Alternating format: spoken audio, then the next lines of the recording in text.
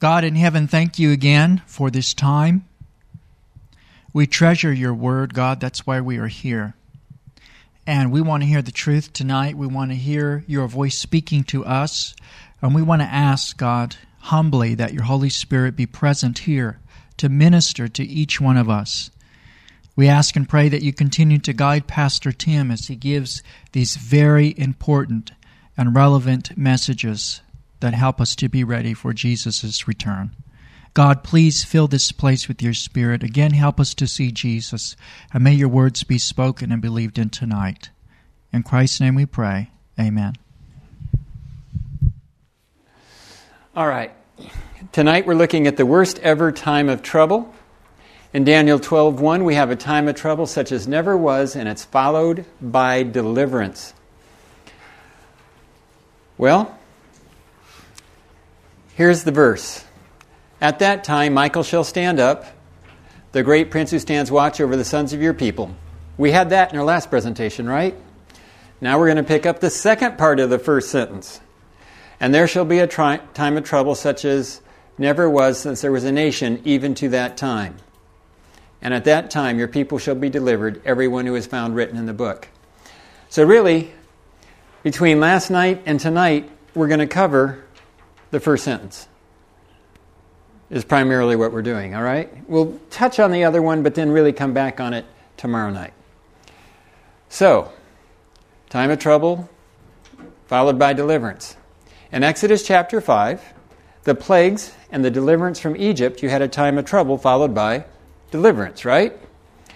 And in Revelation 15:16, you have a plagues, a time of trouble followed by deliverance. It's all the same pattern that we have in Daniel 12:1.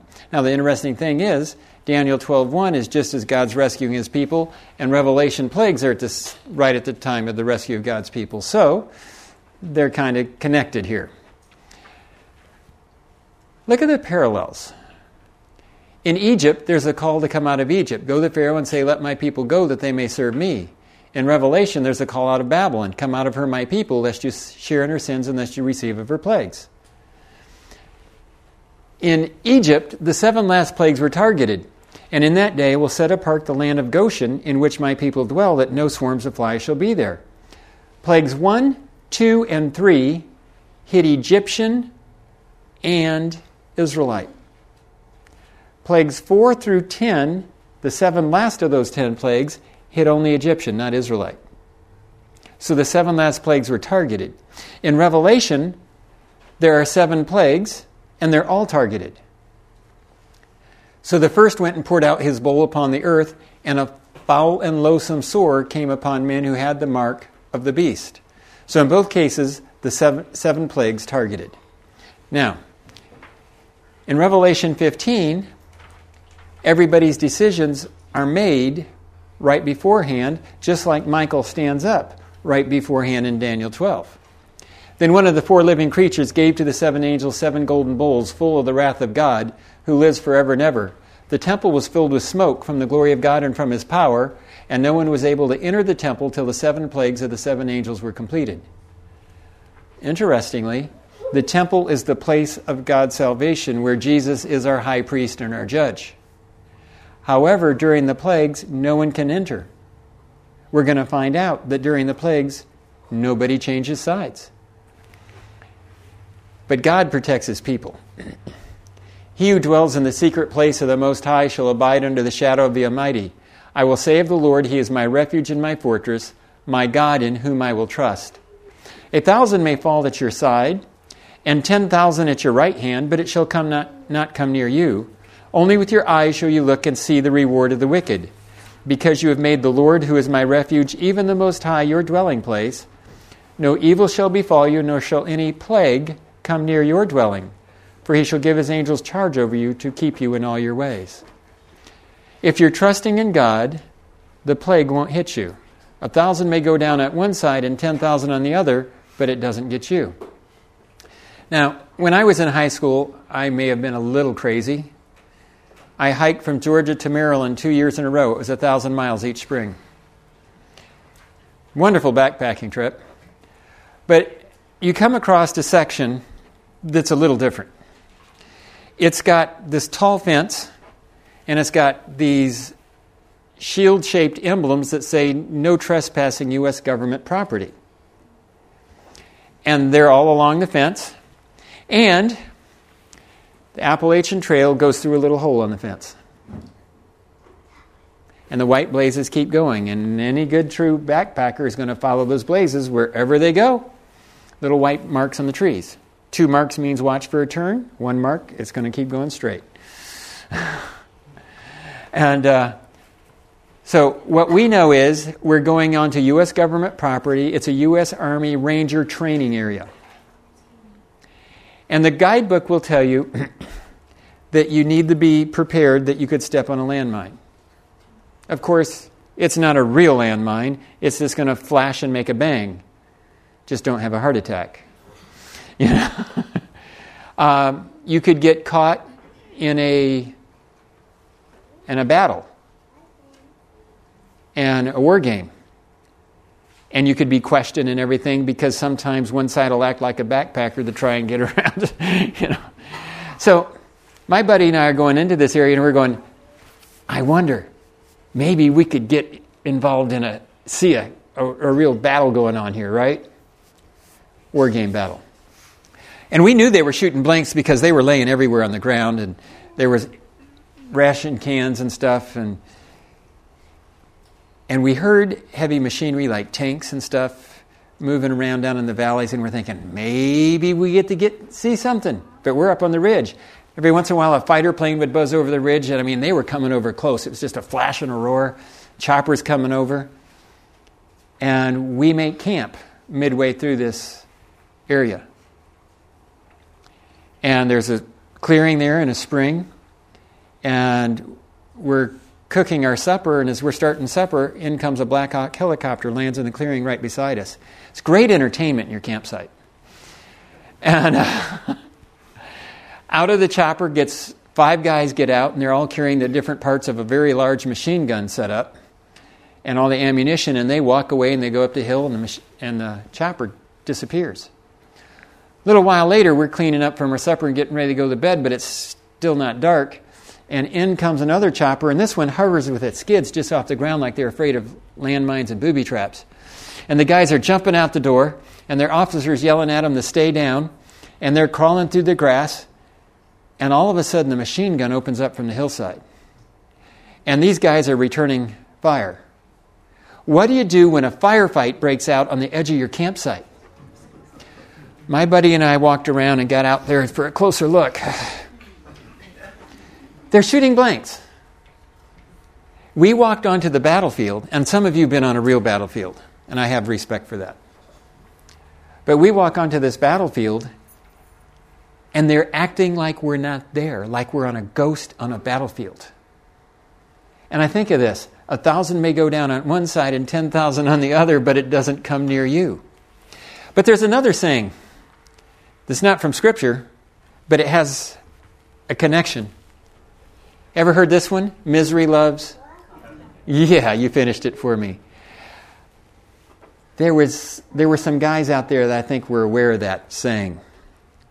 During the night, they moved the machine gun. They set it up about 40, 50 yards from where we were sleeping. And then it was attacked again. And I can only tell you that a machine gun at 40, 50 yards is a wonderful alarm clock. I mean, we were wide awake in a hurry, and my buddy and I whispered to each other. We could hear people moving all over, and the assault rifles were firing back, and I mean, it was just all over in the dark around us, and we just whispered to each other, let's not move. Let's just stay put right now. And, in the morning, we could tell right where the machine gun was because there's this big pile of spent cartridges, and, there were M16 shells laying all over, and there was a clip from an M16. And I just filled it full of spent cartridges and put it in my backpack, and I carried it on out of there. And when I got to a post office, I mailed it home to myself. In retrospect, I realized that probably wasn't very legal.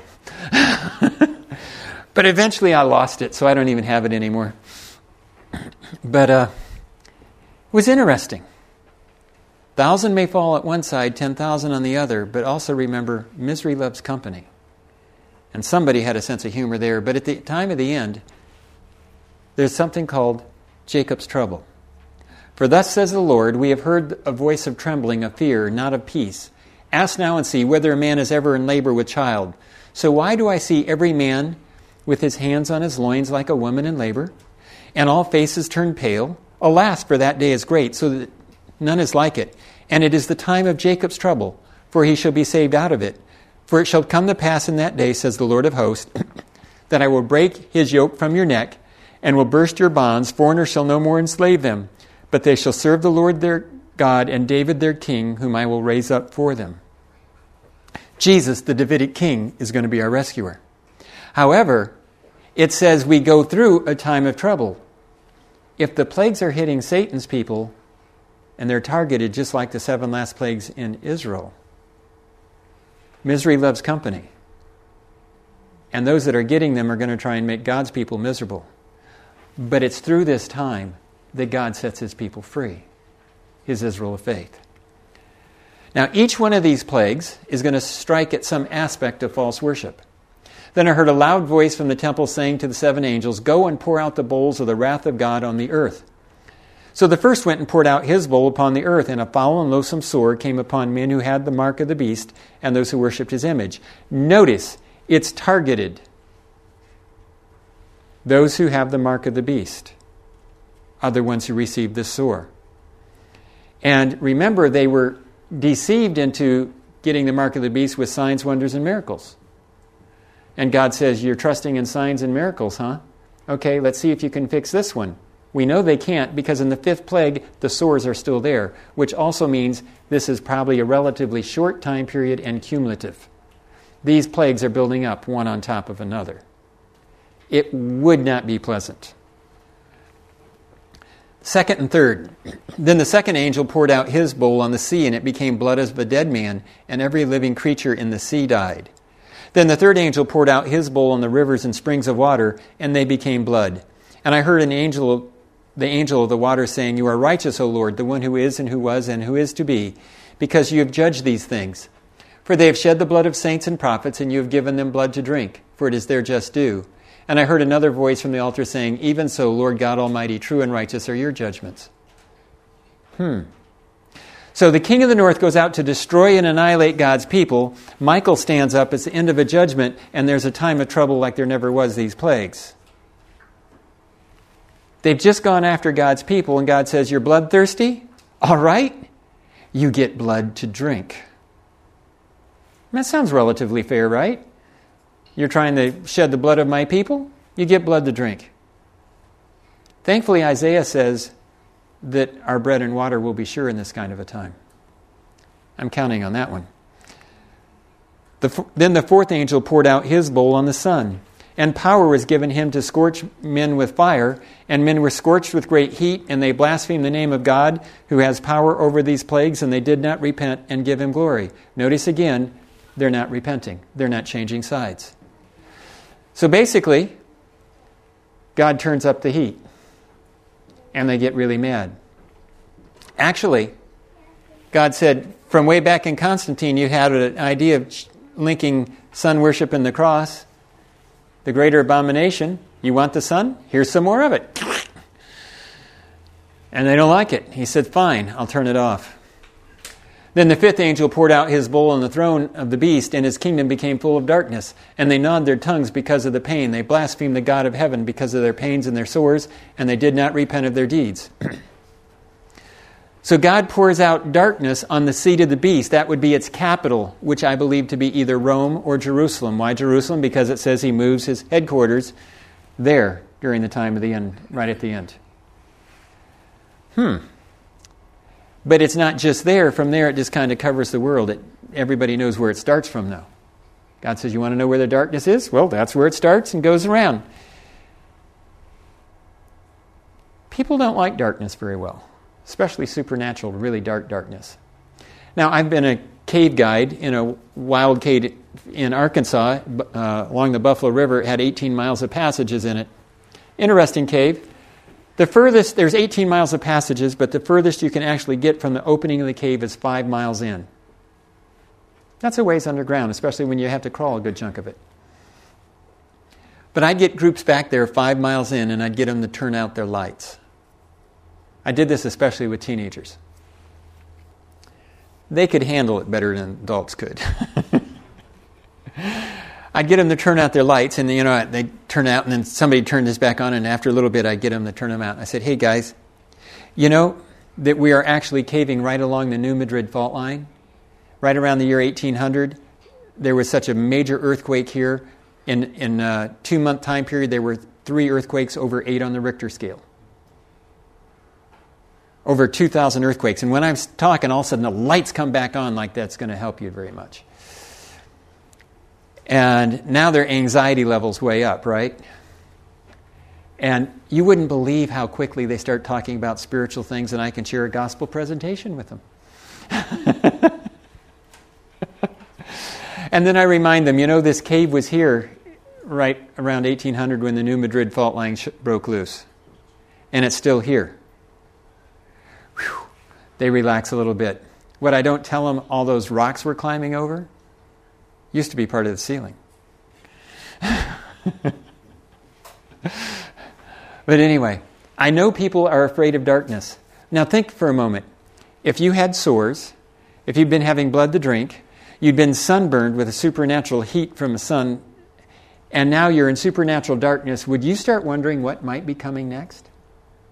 Would you start wondering if maybe you chose the wrong side? Yeah. That's all about what the next plague does here, folks. Then the 6th angel poured out his bowl on the great river Euphrates, and its water was dried up so that the ways of the kings from the east might be prepared. That's an interesting one. This is actually a reference to something that's already happened.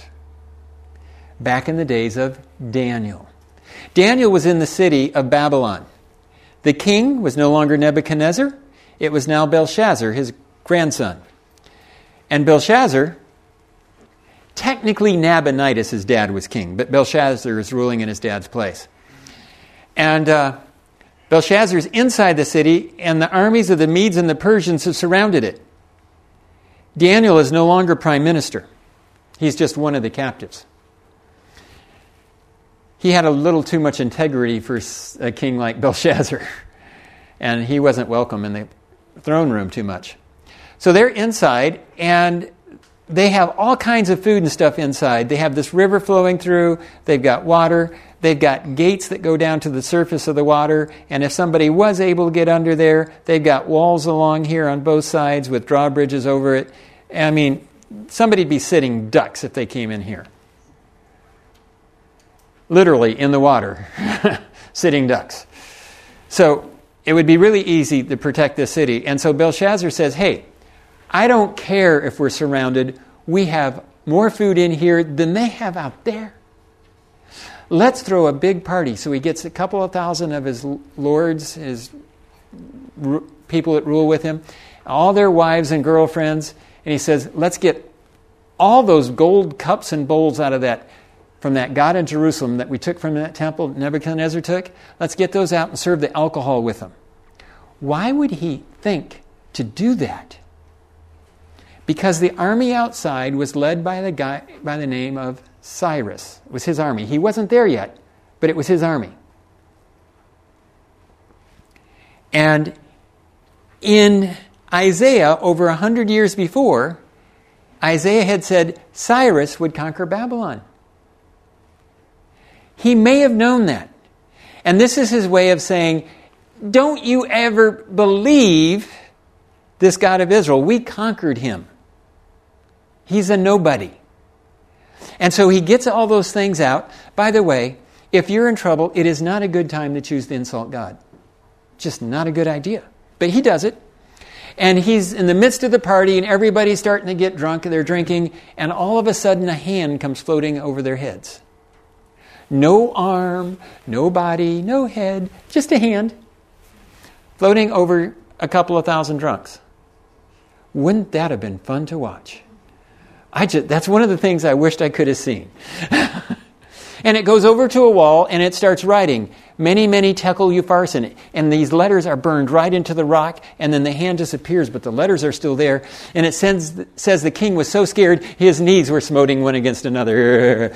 He's scared. By the way, I've taught rock climbing. I've watched lots of people do that.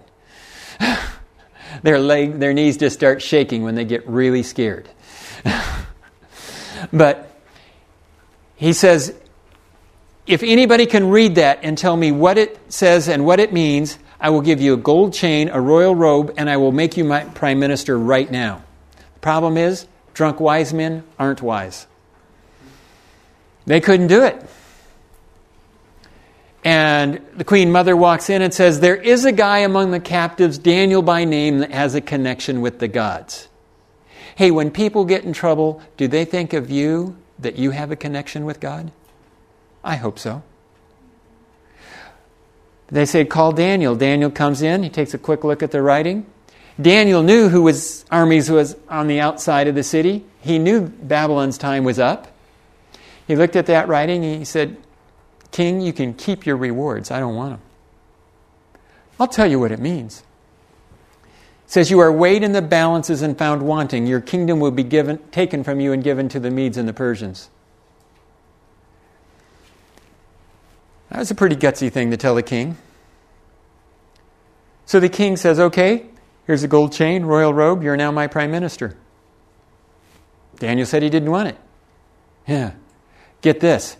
If the kingdom's going down, what usually happens to the king? Yeah, he gets killed. What happens to his top guys? They get killed with him. You're now my right-hand man, Daniel. If I die, so do you. That very night, King Belshazzar died.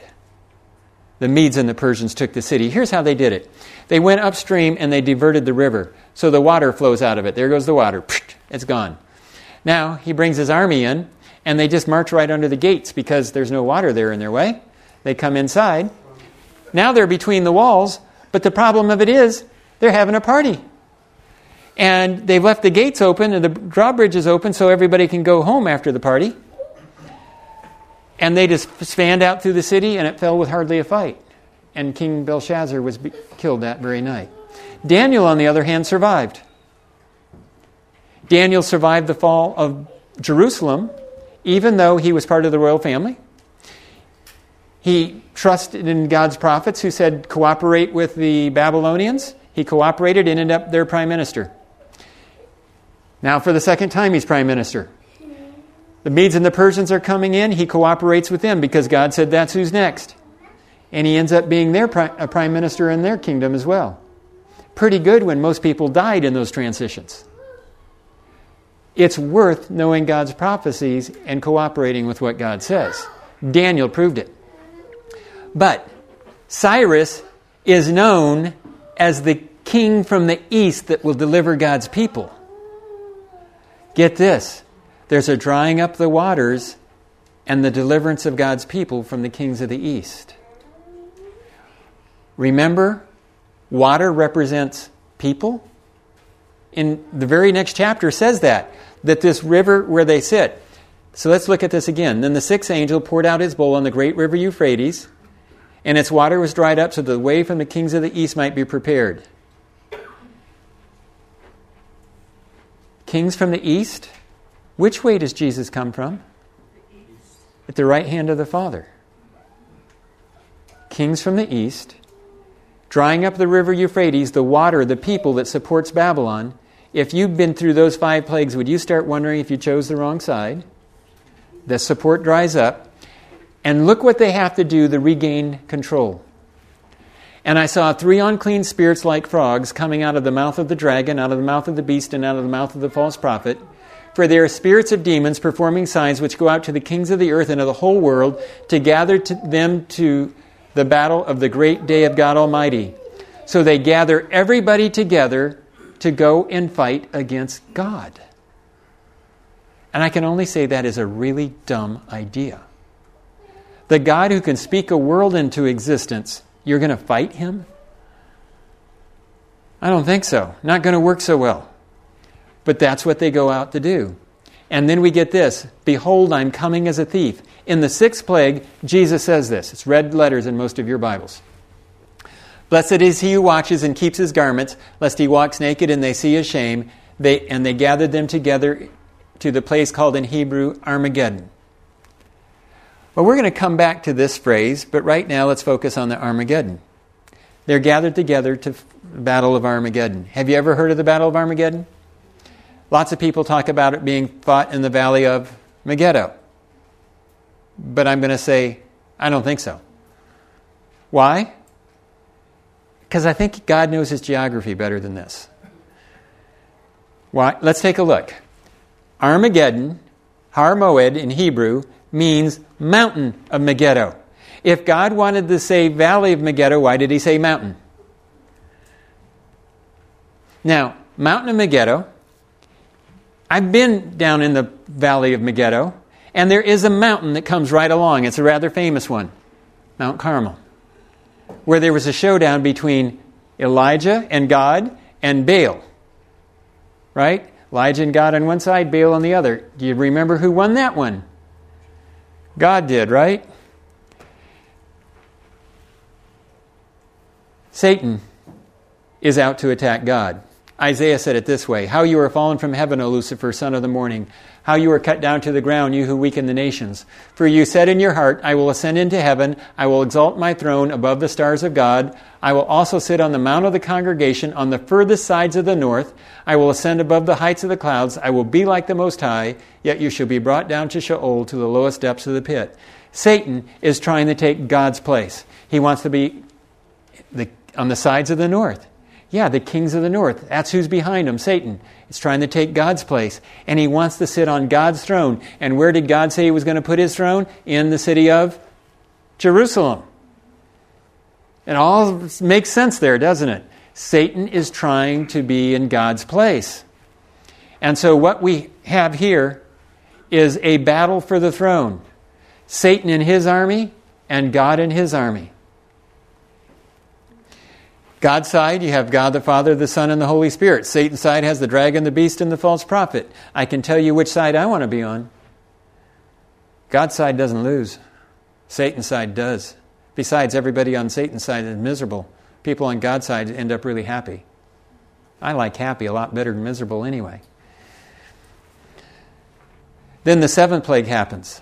Then the seventh angel poured out his bowl into the air, and a loud voice came from the temple of heaven, from the throne, saying, It is done. And there were noises and thunderings and lightnings.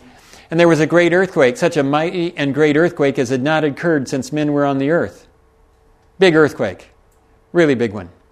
Now the great city was divided into 3 parts, and the cities of the nations fell, and great Babylon was remembered before God, to give her the cup of the wine of the fierceness of his wrath. Okay? This is all about the wrath of God, the plagues, right? Keep that in mind. And then keep reading. Look at this. Then every island fled away and the mountains were not found. Big earthquake. Really big one. And great hail from heaven fell upon men, each hailstone about the weight of a talent. That's 50 to 100 pounds. That's a little bigger than your normal hailstones you have here in Texas. You got some big ones here, though. Men blasphemed God because of the plague of hail, since that plague was exceedingly great. I mean, from beginning to end, they're sure not changing sides, are they? They're just blaspheming God. Folks, what you're looking at is when Jesus delivers his people. Take a comparison to Revelation chapter 6. Then the sky recedes as a scroll when it's rolled up, and every mountain and island was moved out of its place, and the kings of the earth, the great men, the rich men, the commanders, the mighty men, every slave, and every free man hid themselves in the caves of the rocks and the mountains, and said to the mountains and rocks, Fall on us and hide us from the face of him who sits on the throne, and from the what? Wrath of the Lamb, for the great day of his wrath has come, as who is able to stand. When Jesus comes, they hide from his face because it's the wrath of God, or the wrath of the Lamb. Who's hiding? The same people that were gathered together in the 6th plague to fight against God. What's happening? Mountains and islands are disappearing in both cases. I got a feeling you can't make the mountains disappear that many times in short succession. But yeah, that's what's happening here. So I see this as one and the same event. So people are saying, well, Tim, which is it? Is it a pre-trib or a post-trib return of Christ? Does Jesus come before the tribulation or after? Well, lots of good Christians see that differently from each other.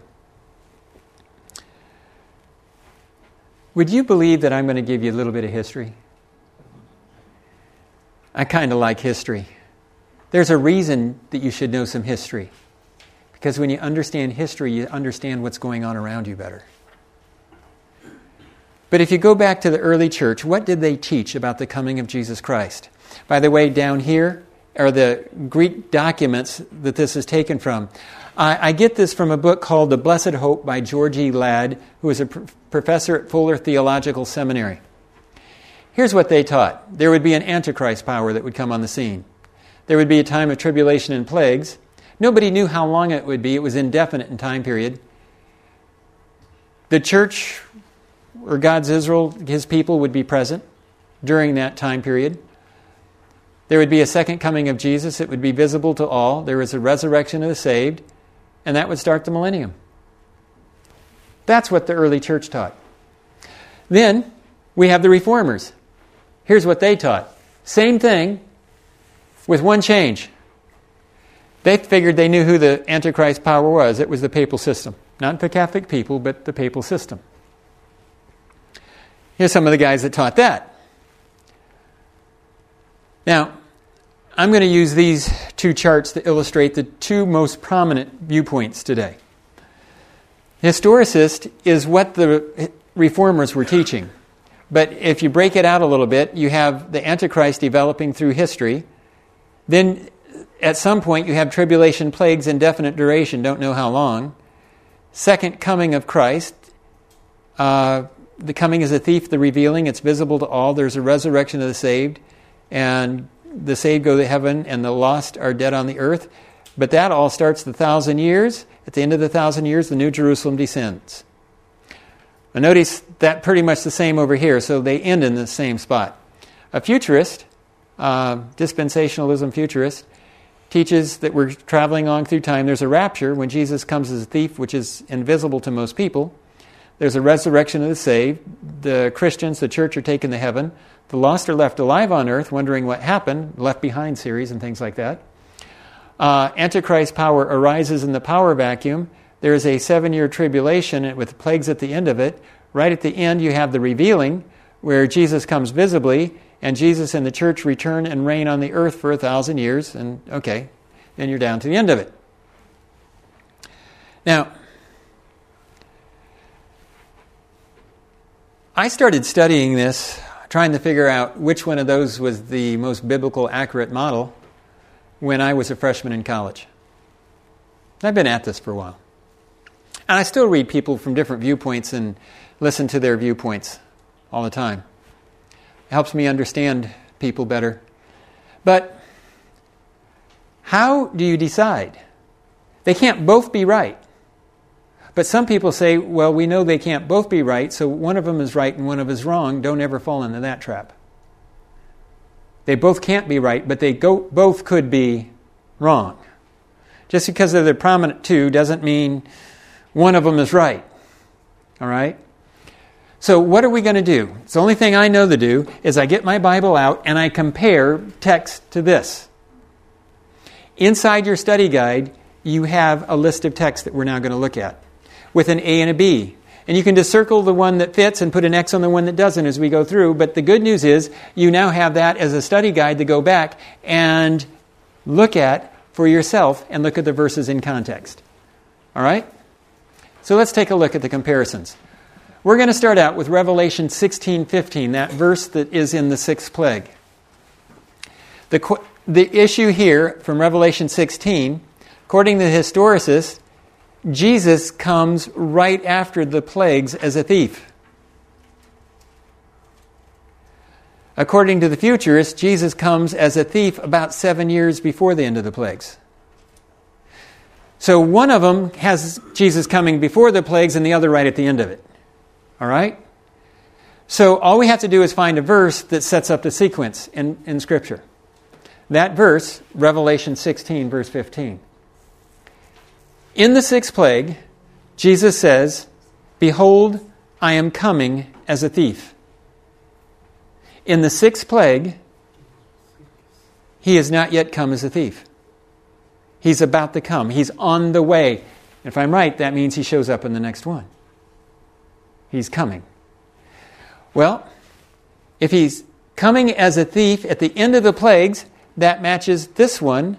This one misses. So I would check that as right on the historicist. The next one. By the way, I'm not going to put any more checks on him. You have to figure that out on your own now. Second verse, 2 Thessalonians 2:13. The issue here. When does this Antichrist develop? And coming as a thief. Does he come when Jesus comes as a thief? Well, let me back up on this one. Does the Antichrist come before Jesus comes as a thief, or does the Antichrist come after Jesus comes as a thief? Again, they're just opposites of each other, right? That's why they both can't be right. 2 Thessalonians 2. Now, brethren, concerning the coming, the parousia, the coming of our Lord Jesus Christ, that's when he gathers his people, and are gathering together to him, we ask you not to be soon shaken or in mind or troubled, as though the day of Christ had come. Let no one deceive you by any means, for that day, his parousia, when he comes and gathers his people, will not come unless the falling away comes first and the man of sin is revealed, the son of perdition. So it says it's not going to happen till the Antichrist is revealed. That matches A, not B. So a historicist fits again, and the futurist misses. So this actually fits what the Reformers taught. Next one, 2 Thessalonians 2:8. When Jesus comes as a thief, does it destroy the Antichrist? Or when Jesus comes as a thief, does it set up the Antichrist? Again, exactly opposites. So let's take a look at it. And then the lawless one will be revealed, whom the Lord will consume with the breath of his mouth and destroy with the brightness of his coming. And the word coming is parousia, when he gathers his people. So when he comes as a thief, and the parousia is when he comes as a thief, it's going to destroy the Antichrist. Well, that matches A again, and B missed. Next one, 2 Peter 3:10. When Jesus comes as a thief, are the lost dead or are the lost alive? Again, opposites. What verse will answer that question? 2 Peter 3:10. But the day of the Lord will come as a what? Thief in the night, in which the heavens will pass away with a great noise, and the elements will melt with fervent heat. Both the earth and the works that are in it will be burned up. So when Jesus comes as a thief, it's going to be really hot. Elements will melt. So let's just suppose that the seats in here were not pews with padding, but they were metal chairs. And it got hot enough in this room to melt the metal chairs into puddles of steel. Would you be sitting in the puddle wondering what happened, or would you be dead? Just wondering. Now, I have a friend that worked in the steel mills in Baltimore area, Sparrows Point. And he was a foreman, and his crew, there was a guy that was going through a really bad divorce. And he was depressed. And one day, he took a running headfirst dive into a blast furnace. He was probably dead before he hit the surface. What are they going to find of him? Nothing. If he had any jewelry, it became alloy in that mix of steel. He's gone. He's part of the black slag that they sweep off the top. Well, if elements melt, that would mean the lost are dead. A fits again. Next one, Matthew 24 and Luke 17. Historicist says the thief and revealing are two different terms for the same event. The futurist says, no, they're two separate terms for two separate events. One is the invisible coming of Jesus when he comes in the clouds but he's not seen. The next one is when he comes visibly in the clouds. 7 years later. Okay. Matthew and Luke, one of them is talking about when Jesus comes as a thief, and the other when he's revealed. Now we're going to go through this back and forth, verse by verse, and you tell me if we're talking about two separate events or the same event. Let's take a look at it. For as lightning comes from the east and flashes to the west, so also will the coming of the Son of Man be. Luke, for as lightning that flashes out of one part under heaven shines to the other part under heaven, so also the Son of Man will be in his day. Pretty similar so far, right? But as the days of Noah were, so also will the coming of the Son of Man be.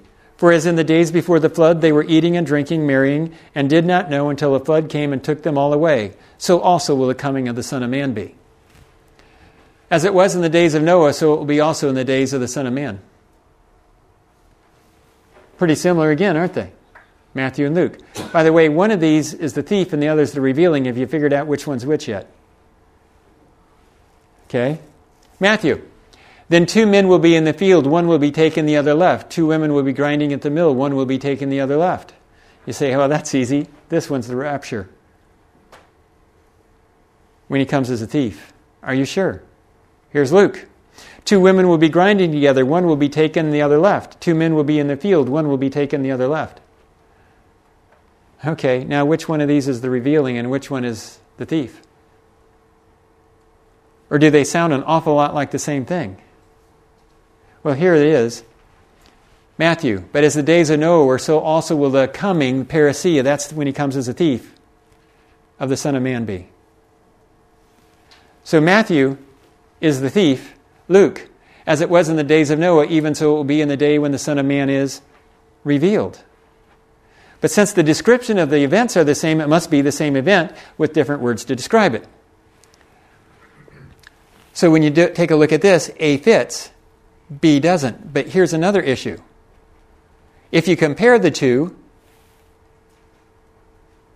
the thief revealing expects that the lost will be dead, but the futurist thinks, well, no, during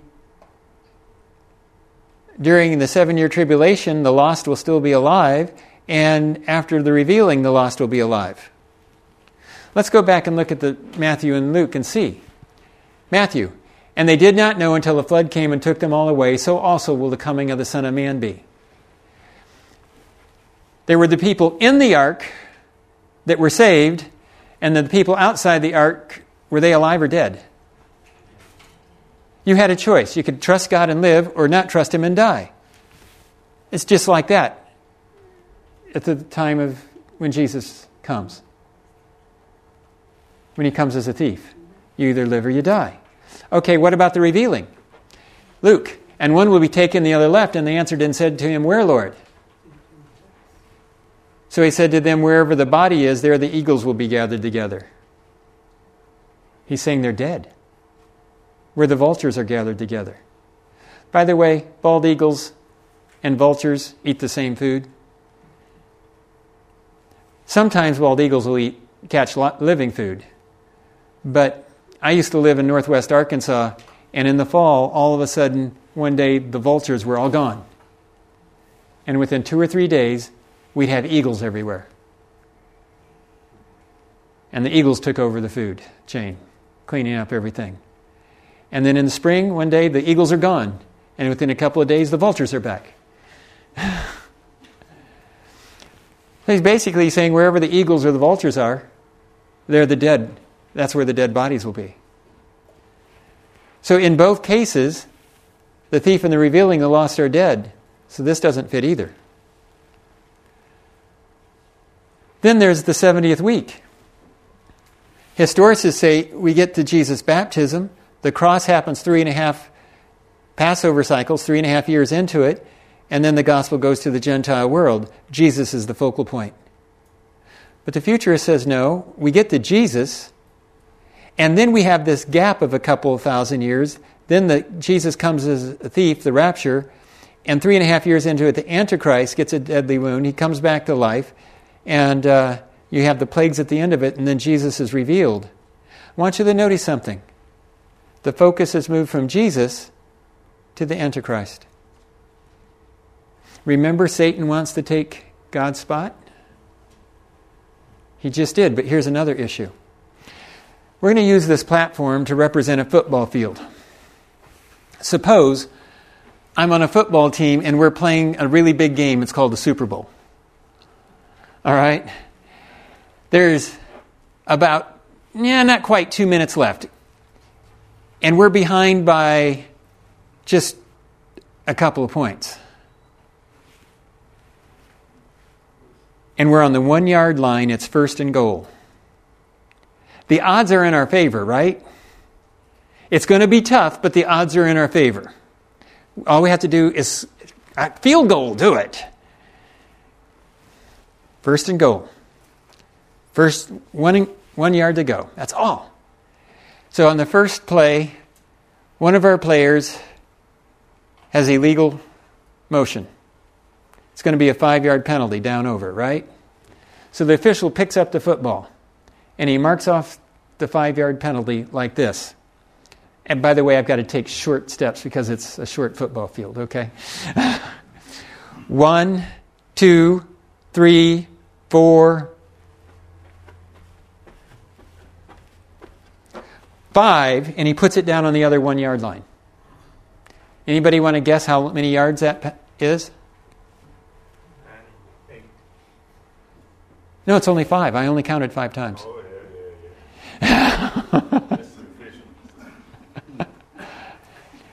How many football teams would accept that as a 5-yard penalty? Or would there be a riot at the Super Bowl? I have a question. Is this 490 years, or is it already over 2,000 years? See, that's not a 490-year prophecy anymore. It's over 2,000 years. This actually works on the time, and the focus is all about the end of righteousness. End of sin and bringing in everlasting righteousness and anointing Messiah, the Holy One. Everything fits here, it misses here. So once again, historicis fits. Now, where did the idea of futurism come from? Would it surprise you to find out it's the papacy from the Counter-Reformation? Alcazar teaches preterism in the late 1500s. He says Daniel and Revelation are all historical, they're not prophetic. The little horn is Antiochus Epiphanes, and Nero is the beast. And it wasn't really prophecy, it was just pretending to be prophecy. There's really no such thing as prophecy. That's Alcazar. Ribera comes along, he says, no, it's all future. These are both Jesuit priests, guys. And he says they're all future. Daniel and Revelation are way down in the future, no present application. It's a bad guy that's going to do bad things at the end. Which one does the church accept? Believe it or not, both of them. I was recently listening to a Catholic radio station while driving, and they said, Daniel's prophecy of the little horn, it's about Antiochus Epiphanes, preterism, but it's also talking about a bad guy in the future. Still teaching both of them.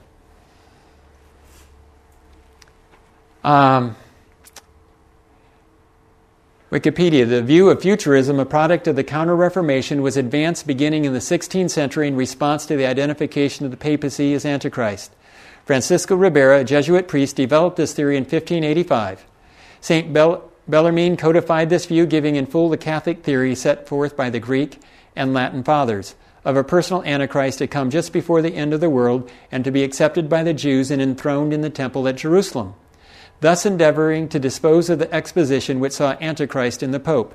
The Protestants were protesting against the papacy.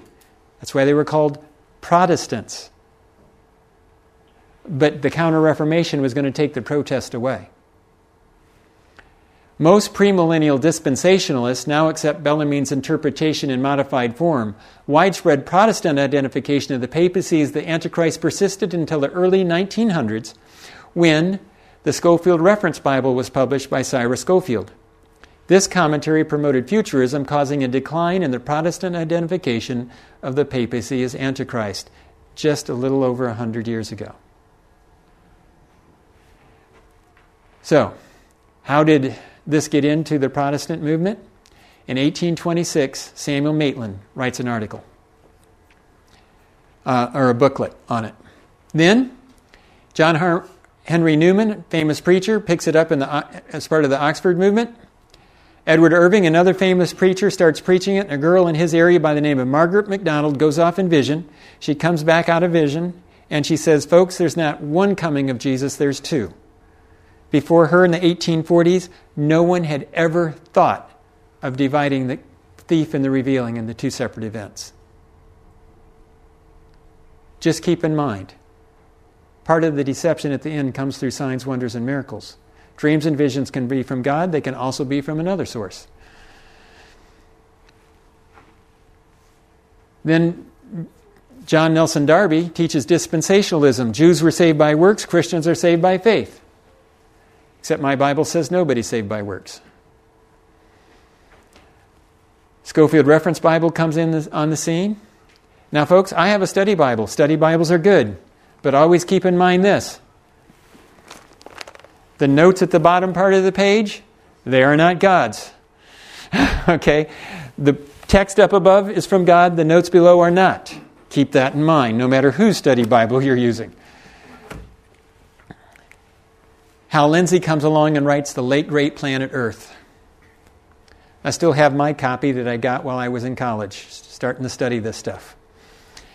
Back in the 70s, he popularized it. And then came films like Years of the Beast, Thief in the Night, and stuff like that. They showed to the youth groups. And once you've watched the movie, who needs to read the book? And today, the majority of Christians are futurist from that history. Even though 100 years ago, the majority of Protestants were not. Does it really matter which one I believe? What if there's no second chance? You see, futurism teaches that at the rapture, coming as a thief, you're taken up to heaven, but there are others that are left behind, and they can become tribulation saints, except Jesus during the 7-year tribulation. But what if there is no 7-year second chance? Well, you could be in big trouble, couldn't you? I've actually met people who said, I know I'm not living right, but I know that I'll have 7 years to get my act together after the rapture. How do you know you're going to be alive then? You could die tonight on your way home. I could die the night on my way home to your house. With those guys. So, I don't have to worry about a second chance because I'm taking advantage of this one. It could be big danger if you don't trust in Jesus now. What about preparation for the tribulation? I've got a dear friend who says, I don't need to study this stuff because I'm going to be gone out of here. I don't need to know anything about the beast or what happens then. But what if she's not gone? Boy, that would set her wide up for deceptions, wouldn't it? What about being blindsided by the Antichrist and the false prophet, Satan's false trinity? Boy, if you're not studying, you could be easily surprised. Now, let's just suppose for a minute, my friend and I are walking down the street together. She believes futurism, I believe historicism. She believes Jesus is coming as a thief. God's people will be taken up. Nobody will see it, but we'll go up in the clouds. But she and I are walking down the street together one day, and there's a trumpet blast, but nobody sees anything. And all God's faithful people are taken up into the clouds to meet Him. Hey, I'm trusting in Jesus, right? So I go up in the clouds to meet Him. Do you think I'm going to walk up to Jesus and say, hey, Jesus, this is not the way I expected it. Please put me down there for the tribulation? I would say, thank you, Jesus. This is great. Did you just catch something? If I'm wrong, what have I lost? Nothing. Let's reverse it. What if my friend's wrong? She doesn't have a second chance. That could mean everything. Big loss. She's not prepared because she doesn't think she'll be here. She and her husband are both military, and they're both gung-ho against radical Islam. What does that mean? When this holy war breaks out in the open,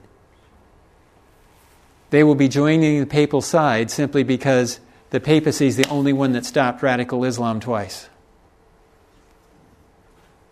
And the papacy will go, who's joining us to stop the Antichrist Muslim power? And they're already calling them that. Waleed Shoebat, Joel Richardson, Joel Rosenberg, Tim LaHaye, Glenn Beck have all used those terms talking about Islam. A blinding deception that could easily overpower. Now, if I'm wrong, it's great. If she's wrong, it's deadly serious trouble. Who would set up something that doesn't match Scripture very well but could really be dangerous to people? I don't think that's God that does that. That's why it's very, very important for you to check what you believe on the return of Christ and the tribulation and match it to Scripture. To make sure you're really trusting in Jesus as it revealed in His Word. So when I look at this, which one fits? I find that Historicis fits.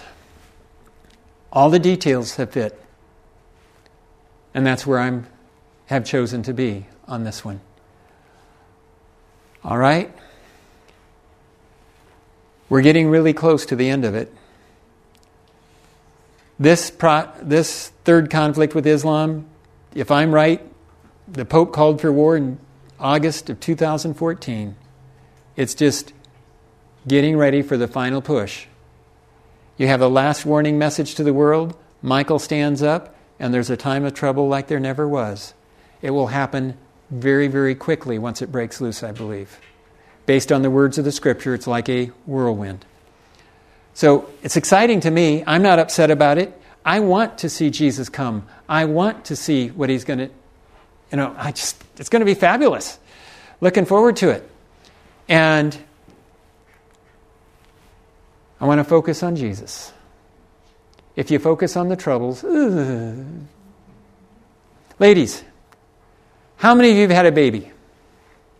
Quite a few of you, right?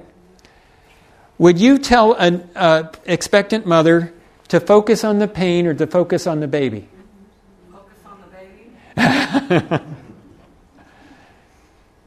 If you're a Christian, are you going to tell people to focus on the trouble or on Jesus?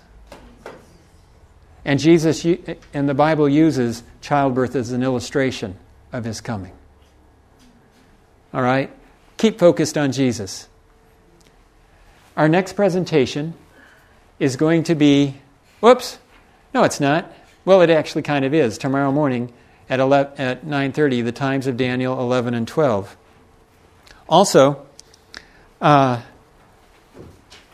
one Saturday night at 7:30 is going to be when Jesus delivers His people. What will it be like for God's people when He's delivering them? And it's going to be really, really good. The deliverance is better than some of you may have expected. And so we're going to get into the biblical evidence on that one. So on this one, it's seminar number 8. And again, pull out your response envelope. Yes, no, or question mark. The Reformers taught that the papacy was the Antichrist with a post-tribulation return of Christ, meaning at the end of the tribulation. This view is now called historicism. So the Reformers taught that the papacy was the Antichrist, and this is the historicism, which is A on your charts. Yes, no, or question mark. Number 2, in the Counter-Reformation, Papists taught that the Antichrist is future. This is now taught in modified form by most Protestants. This viewpoint is now called futurism, also dispensationalism.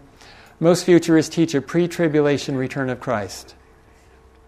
Number 3, historicism with its post-tribulation return of Christ agrees with Scripture, while futurism has some serious problems.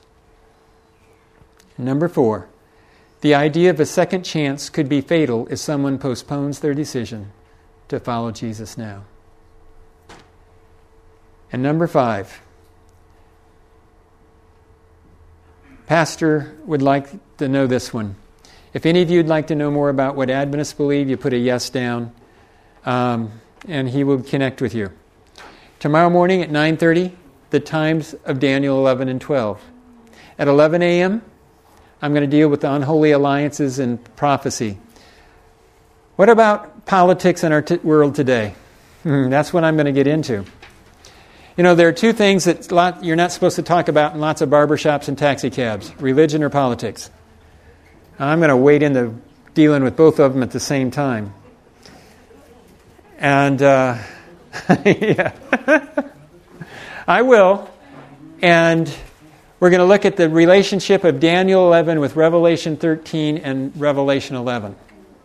It will be amazing, and it will help you understand how to survive and manipulate through a very divided political world. It's not just the United States, folks. It's happening all over the world. And again, that's not right. It's time when Jesus delivers his people is what we're going to be looking at. Let's close with prayer. Dear Lord, thanks for your word. And Lord, you promised to send your Holy Spirit to lead and guide us in the truth. Lord, I've been honestly studying and trying to share that, but I'm human. I could always be wrong. And so, Lord, I don't ask you to help these people follow me. I ask that you pour out your Spirit to guide them and check for themselves to make sure what your word says, and give them the courage to always follow that, no matter what anybody else says or does. In Jesus' name I ask it, and I thank you. Amen.